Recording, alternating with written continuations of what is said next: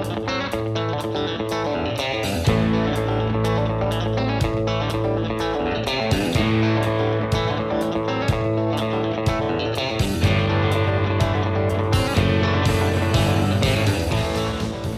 to Texas Ag Today, a daily look at the latest news in Texas agriculture. Texas Ag Today is produced by the Texas Farm Bureau Radio Network, with the largest farm news team in the Lone Star State. Now here's the host of Texas Ag Today, Kerry Martin. Hello everyone, I'm Kerry Martin. Welcome back to another episode of Texas Ag Today. Thanks for joining me along with the largest and most experienced farm news team in the Lone Star State. And we're covering agriculture from the piney woods of East Texas to the rocky ranges of the Trans-Pecos, and from the Panhandle down to the Rio Grande Valley. The area of the state impacted by drought increased significantly over the past week. I'm Jessica Domel, and I'll have that story coming up on Texas Ag Today. At the end of any crop season, even one as tough as this year's in the Texas High Plains, there's always some good news to go along with the bad. I'm James Hunt, and I'll have that story coming up on Texas Ag Today. Sign up for CFAP 2 currently underway, with the deadline fast approaching. I'm Tom Nicoletti, and I'll have that story on Texas Ag Today. We'll have those stories plus the latest news from Washington, Texas wildlife news, and a complete look at the markets all coming up. But first, here's Jessica Domel with news headlines. The area of Texas suffering from moderate or worse drought climbed 18 percentage points over the past week. That's the largest one-week increase in drought since December of 2010. According to the Texas Water Development Board, 75% of Texas is now under moderate or worse drought. More communities are also now impacted by extreme or exceptional drought, mainly in the Winter Garden area, West Texas, and far West Texas. And it may be a while before we see some significant relief. La Niña weather conditions are expected to hang around until next spring. La Niña typically brings hotter and drier than normal weather patterns to the southern U.S., including Texas. The National Weather Service does not expect any drought relief through the end of January. More than 500,000 head of cattle were harvested in Texas in October, according to a new report from the U.S. Department of Agriculture. That's down 41,000 head from October of 2019. The average live weight for beef cattle in Texas was 1,324 pounds in October. That's up 15 pounds from the same time last year. The Texas A&M AgriLife Extension Service will host an online pesticide applicator program from 8:30 a.m. to 3 p.m. December 3rd. 5 Texas Department of Agriculture CEUs are available. Cost is $20. A link to RSVP is available on today.agrilife.org. That is today.agrilife.org. For the Texas Farm Bureau Radio Network, I'm Jessica Domel. 2020 was a very challenging year for agriculture in the Texas Panhandle, with drought causing big losses for some farmers while others came out okay.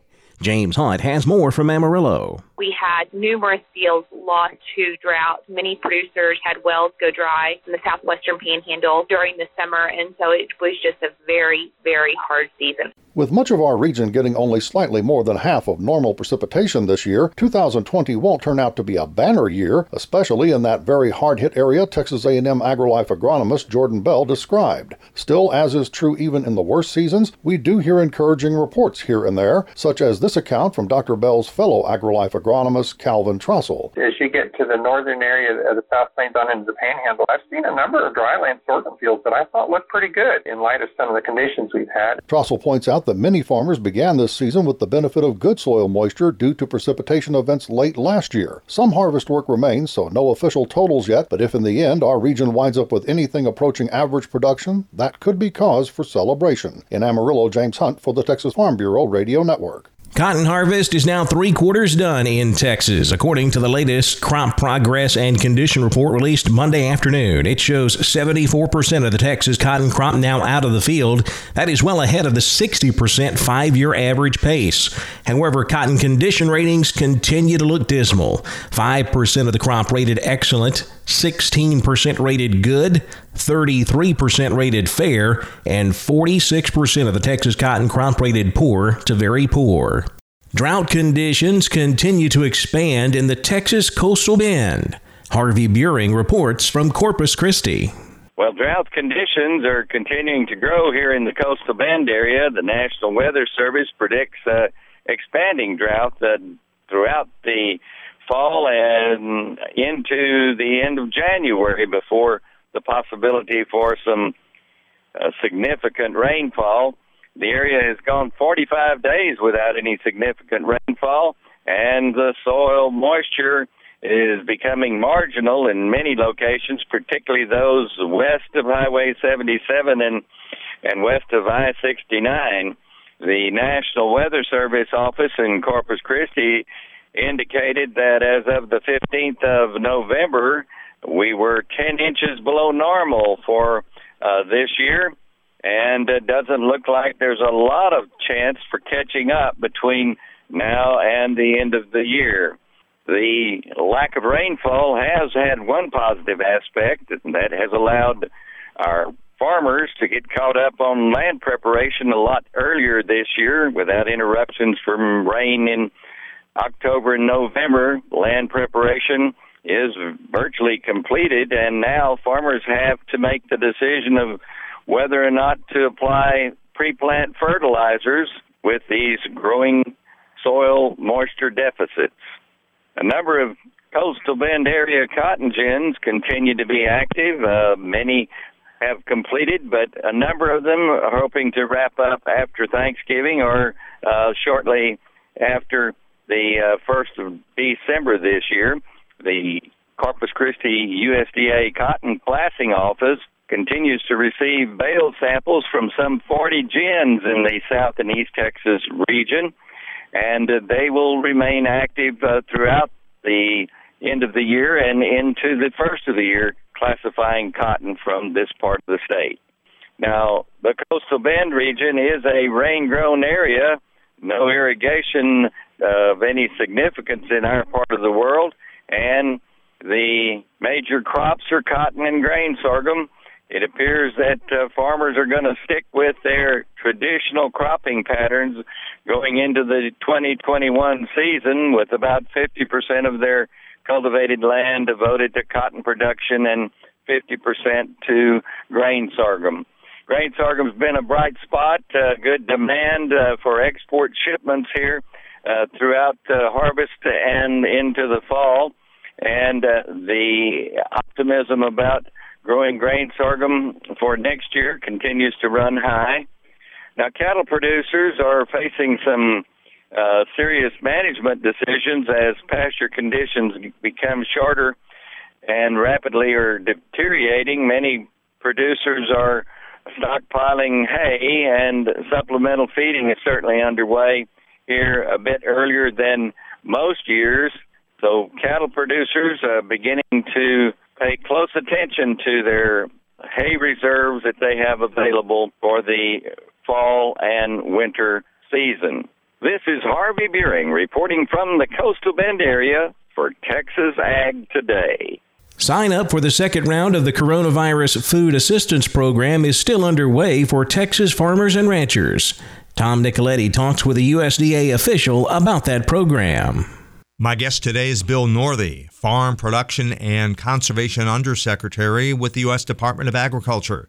We visited recently to discuss the Coronavirus Food Assistance Program for farmers and ranchers. First of all, we have a CFAP 2 that sign up is going on right now, Coronavirus Food Assistance Program 2, and that goes until December 11th. So we need folks to remember, not very long after Thanksgiving here, we will have the end of sign up for CFAP 2. So CFAP 1 happened this summer in response to coronavirus, kind of the impacts early. The CFAP 2 looks at the balance of this year. CFAP 1 was about $10 billion in payments to producers. CFAP 2, we just crossed over the $10 billion mark as well, and we expect it to go to as much as $14 billion in payments to producers. And I would say CFAP 2 should really encompass most every one of the ag folks listening to you. It is very broad. It's nearly every commodity out there. It doesn't cover hay production per se. It does cover alfalfa. It doesn't cover grazing, but it's nearly every livestock. It's nearly every other crop specialty crops. We have ways of being able to capture some of those with 2019 revenue that they had in others of those, corn, soybeans, cotton. It would be the acres that they have and their actual production history. We have that information in our offices, so the sign-up's very easy. For livestock, it's the inventory that they have as well. They get to pick a date this summer, and they give us that inventory number, and we have a payment that we make there too. So encourage folks to get into their, actually virtually get in, right? Come make a phone call to your FSA office or an email to the FSA office. More information on farmers.gov. Top banner will be the CFAP program, but you can also find our other programs on farmers.gov as well. Once we get somebody signed up, the dollars are going out right away. So sometimes we'll have dollars out within a week or two of that person being in the office. We, in CFAP 1, we paid a portion of the money. We came back with the balance of the portion once we figured out whether we were going to make all the payments or not. For CFAP 2, you fill out, it says that you earned $12,000. We pay you a check for $12,000. It has to go through our accounting systems and a couple approvals, but often can be in your checking account within a week of finishing sign up. Those comments from Bill Northey at the U.S. Department of Agriculture. He is Farm Production and Conservation Undersecretary at USDA, who emphasizes that the deadline is December 11th to sign up for the Coronavirus Food Assistance Program number 2. I'm Tom Nicoletti with the Texas Farm Bureau Radio Network. Interested in bow fishing or bow hunting? The Texas Parks and Wildlife Department has programs that can help you introduce these skills to others. I'm Jessica Domel, and I'll have that story coming up on Texas Ag Today. And there's a new drug that can treat environmental allergies in dogs, but there is some concern about the drug being related to cancer. Texas veterinarian Dr. Bob Judd tackles that issue coming up next, right here on Texas Ag Today.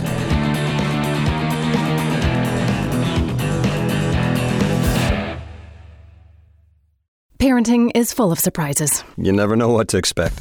So after our son was born, I called my Texas Farm Bureau insurance agent to set up a life insurance policy in case something happened to me. Sawyer is now 2. And we'll soon have a sister. There's no one else I would trust with protecting my family. Visit Texas Farm Bureau Insurance today at tfbinsurance.com for an agent you can trust with life's most important decisions. Coverage and discounts are subject to qualifications and policy terms and may vary by situation. We're keeping you informed on everything happening in Texas agriculture on Texas Ag Today. There's a new drug on the market that has been a big help in treating environmental allergies in dogs, but there's also concern about this drug being related to cancer. Dr. Bob Judd takes a closer look. Apoquel has become a very valuable tool in the treatment of skin allergies. However, there is a warning on the label that Apoquel may increase susceptibility to cancer, and dogs on the drug should be monitored closely for cancer. The drug trial performed for drug approval found cancer in 2 out of the 152 dogs, while 1 case of cancer was found out of the 147 dogs in the control group not taking Apoquel. So there was no significant difference in the number of cancer cases. A lot of the concern about Apoquel and cancer involves similar drugs used in humans, as some people using similar drugs have a higher incidence of certain tumors. Because of this concern, a study was performed in over 600 dogs with allergic dermatitis, with half of the dogs taking Apoquel and the other half using different medication for allergies. Results indicated that dogs on Apoquel did not have an increased incidence of cancer compared to dogs not taking Apoquel. The difference between the human drugs and Apoquel for dogs may be that although the drugs are from the same family, Apoquel targets different receptors than the human drugs. Another study of 247 client-owned dogs revealed that the incidence of mast cell tumors in dogs that received Apoquel was no greater than the incidence in dogs that did not receive Apoquel. Certainly, Apoquel could lead to an increase in cancers in certain dogs, but studies did not confirm this, and all dogs on Apoquel should, of course, be monitored for skin masses. I believe the benefit of Apoquel to decrease itching in allergic dogs far outweighs the potential risk of tumor development, considering these recent studies. I'm veterinarian Dr. Bob Judd. This is the Texas Farm Bureau Radio Network. If you're interested in bow fishing or bow hunting, the Texas Parks and Wildlife Department has programs that can help you introduce those skills to others. Jessica Domel has more in today's Wildlife Report. In addition to the community archery program, the Texas Parks and Wildlife Department has other programs designed to help share archery skills with Texans of all ages. The Explore Bow Hunting and Explore Bow Fishing programs introduce bow hunting and bow fishing to new audiences through activities and discussion.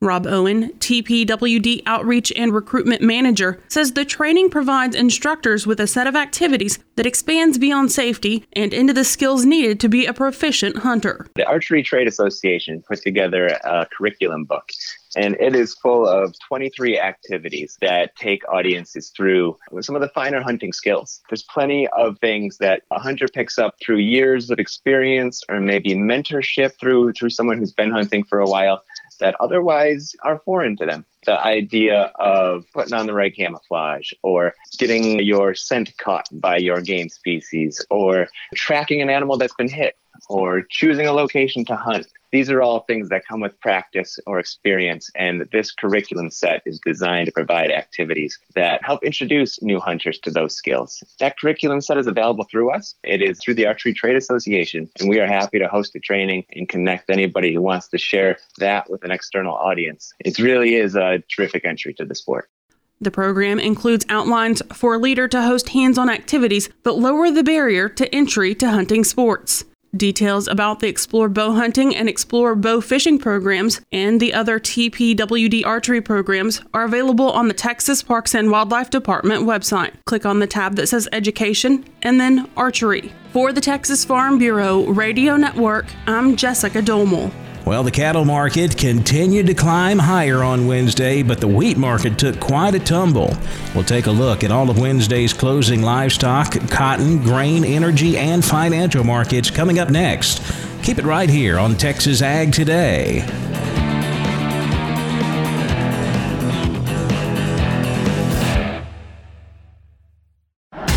And we're back looking at another lopsided matchup, Jim. Today we have a combine taking on a train. Yeah, that heavy train is about 1,000 times heavier than the combine. No competition there. Right, especially given that it'll take at least a mile to stop that train. That's 18 football fields. It's no contest. Every day, people are injured or killed trying to beat a train at rail crossings. See tracks, think train. This message brought to you by Operation Lifesaver. We're giving you the market information you need on Texas Ag Today. It has been a very positive week for the cattle market. Wednesday was no exception. We continued to climb higher in both live and feeder cattle futures. We closed with December live cattle up 20 cents, 111.37. The February up 22, 114.17. April live cattle up 27, 117.42. January feeder cattle up $1.57 at 140.17. March feeders up $1.15, 139.27. April feeders up $1.05 at 140.40. Cash fed cattle trade still fairly quiet. We did see some light sales up in Iowa, 110 on a live basis, 172 dress. That's steady with last week's trade. When you look down south, though, the Packers are bidding 111. That's a buck higher. Feedlot's still not taking it, hoping to get 112 this week. And who knows, with the higher futures market and higher boxed beef, they may be able to get it on Friday. Speaking of boxed beef, prices higher once again Wednesday. Choice up 62 cents, $244.92. Select up $1.40, $221.11. Let's check a couple of feeder cattle auctions now. We'll go to Nixon, Texas. Nixon Livestock Commission selling this week 1,496 head. The trend was steady to higher. 2 to 3 weight steers $1.23 to $1.60. 3 to 4 weights $1.27 to $1.67. 4 to 500 pound steers $1.13 to $1.56. 5 to 6 weights $1.02 to $1.44. 6 to 700 pounders $97 to $1.25, and the 7 7 to 800 pound steers $95 to $1.19 a pound. Slaughter cows brought 18 to 55 cents. Slaughter bulls 60 to 84. Stocker cows $450 to $900 a head. Had a few cow-calf pairs selling for $1,100 a pair. Live Oak Livestock Auction in Three Rivers, Texas, selling 1,538 head. The trend steady to higher. 2 to 3 weight steers $1.28 to $1.76. 3 to 400 pounders $1.28 to $1.72. 4 to 5 weight steers $1.20 to $1.64. 5 to 600 pounders $1.14 to $1.54 a pound. 6 to 7 weight steers $1.08 to $1.36, with 7 to 800 pounders $94 to $1.28.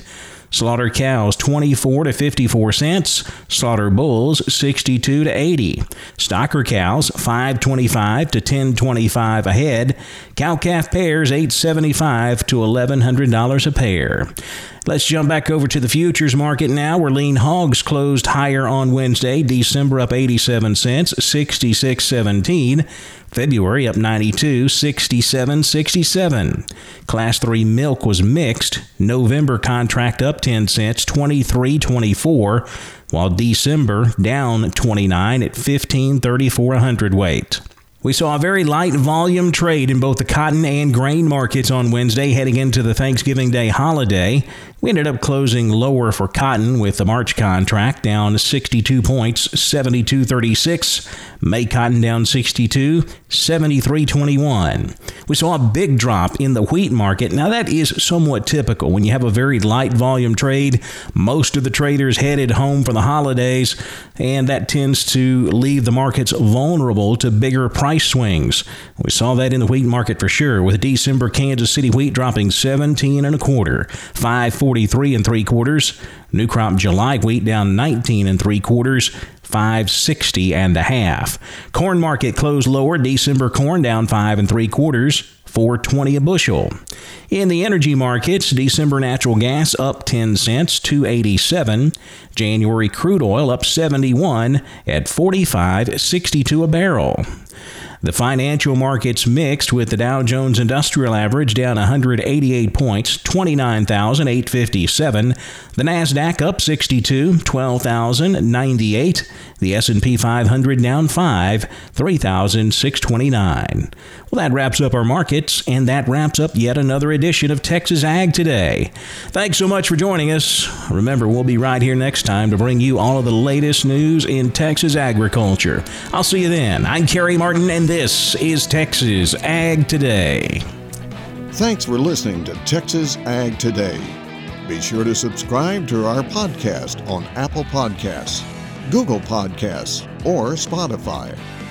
For more Texas Ag news and information, check out our website at texasfarmbureau.org or tfbradio.com. Texas Ag Today is a production of the Texas Farm Bureau Radio Network.